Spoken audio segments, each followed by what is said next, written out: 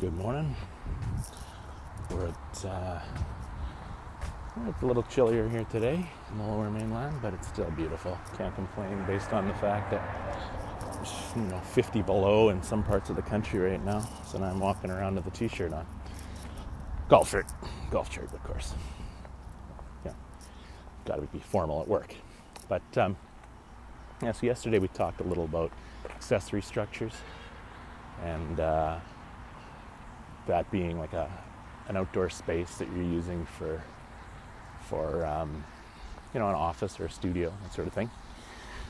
I would think that would be a prime use for a residential lot, to give yourself a little sanctuary to get out of the house.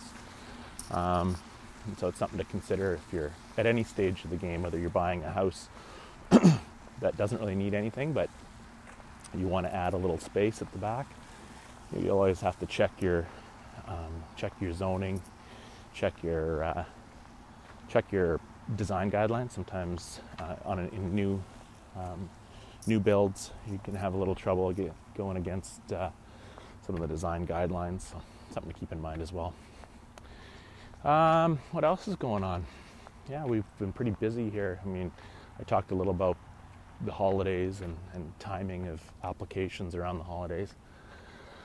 It's always a bit of a struggle for some people to understand. Some people think that the holidays are prime time to get things going because they have the time off. Well, usually when there's sort of a standardized time off, it means that staff at wherever you're applying are also taking time off. So it's one of those issues where things get everybody takes time off, so it slows down the issuance side of things. So people who are still working there are working nonstop, but oftentimes if there's a few different processes that need to take place, somebody in the chain is off, right? So if one person in the chain is off, the whole thing breaks down, right? Because you need assurances from coworkers or what have you, and on certain aspects of a project, and it all gets delayed as people are off. That sort of leads into overall these processes, is that you have to come into it with a mental framework that you understand that things work through a process and a timeline, and as they do, there's multiple cooks in the kitchen. There's lots of different approvals that need to be accounted for. You can't think that once you get through one hurdle that it's all of a sudden just one person at a time who's looking at your plans. But it's always something to keep in the top of mind, right? Is that it's not a one-stop shop, right? There's always, even internally, we have internal processes, internal reviews that have to go on. And that's just the nature of any municipal environment. No one is the sole person who looks at everything.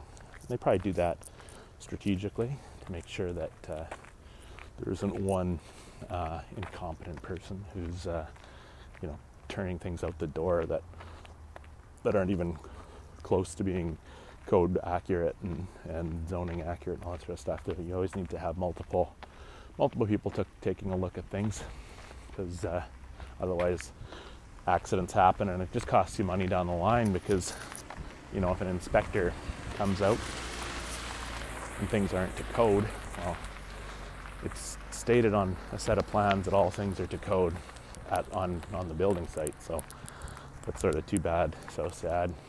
You need to have to redo things even if it says so on the plan. It's got to be code compliant. So there you go. So yeah, just consider that when you're going through the process, is that there's multiple stages, and have an open mind, have conversations with people, take it easy. I know it's a lot of money on the line. I was overhearing at one of my hockey games two guys griping about the permit process and all that sort of stuff. And it's always funny. It's always funny because it's like, well, yeah, there's quite a bit of process involved, but like you have to do it, because if things aren't itemized and strategically gone through in a certain order, we don't know. People will cut corners. It's one of those industries where people will cut corners if they can, and although they shouldn't, we have to find those people best we can.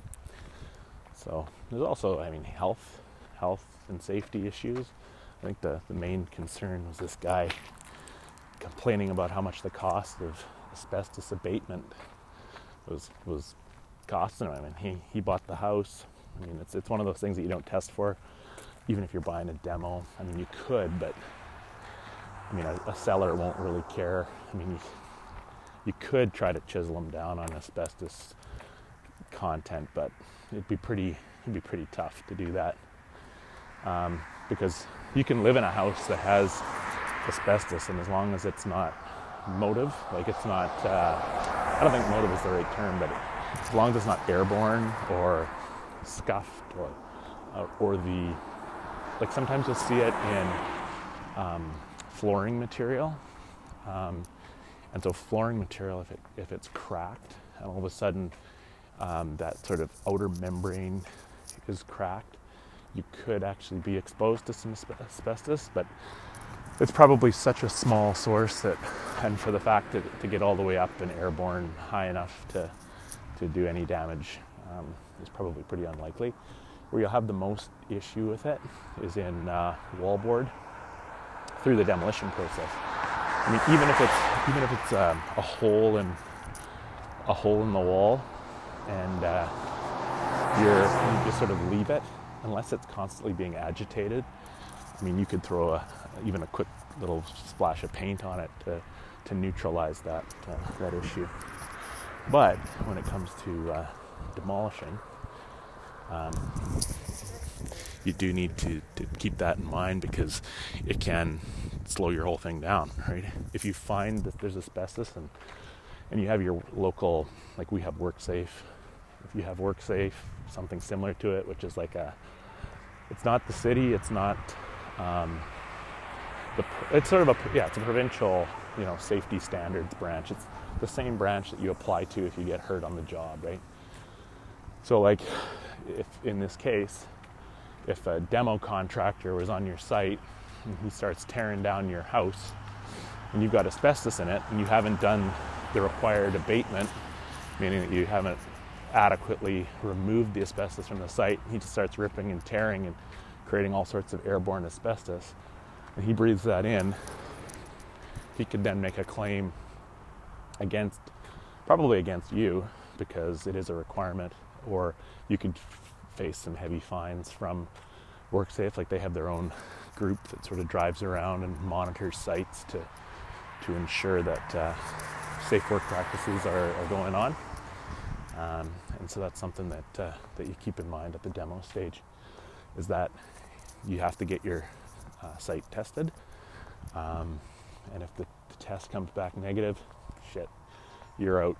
I think it can be a fairly pricey endeavor to get the asbestos abated, but it's a requirement. Like there's nothing you can really do about it. So it just adds to the overall cost of materials and construction.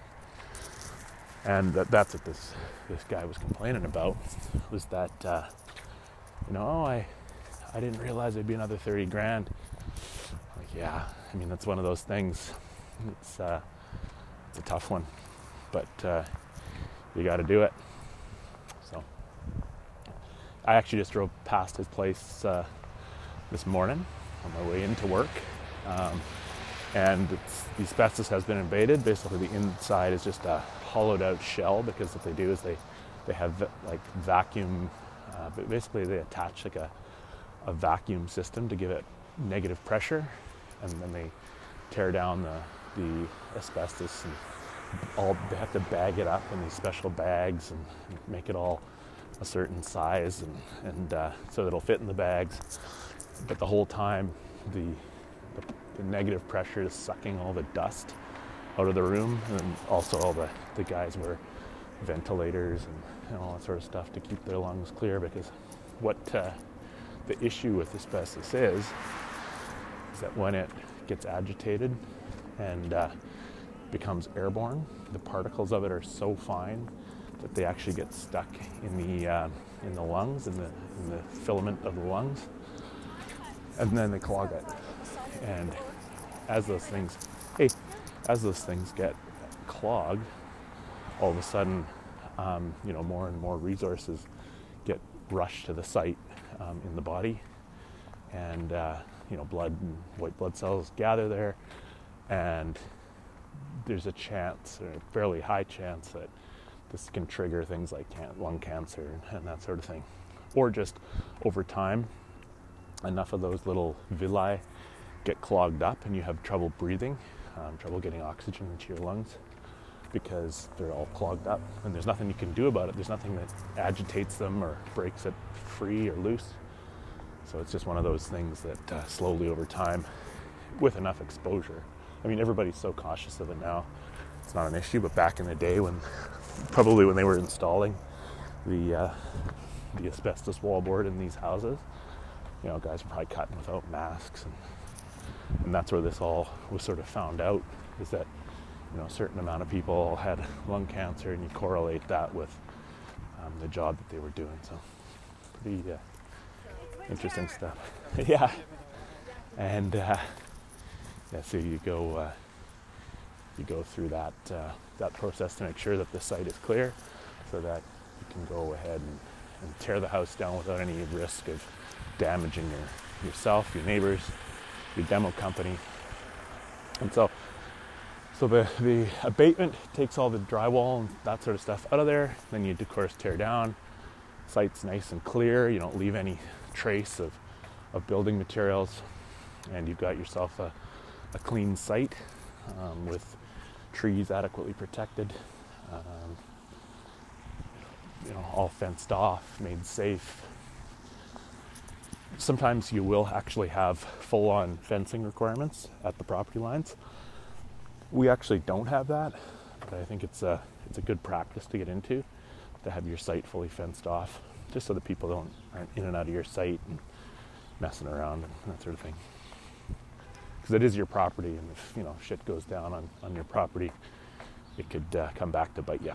So sort of went on a tangent there as we got into asbestos removal, but it's an aspect of the process that sometimes gets overlooked.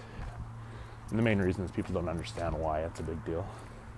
Well, it's a big deal because you can receive some heavy fines if you get caught.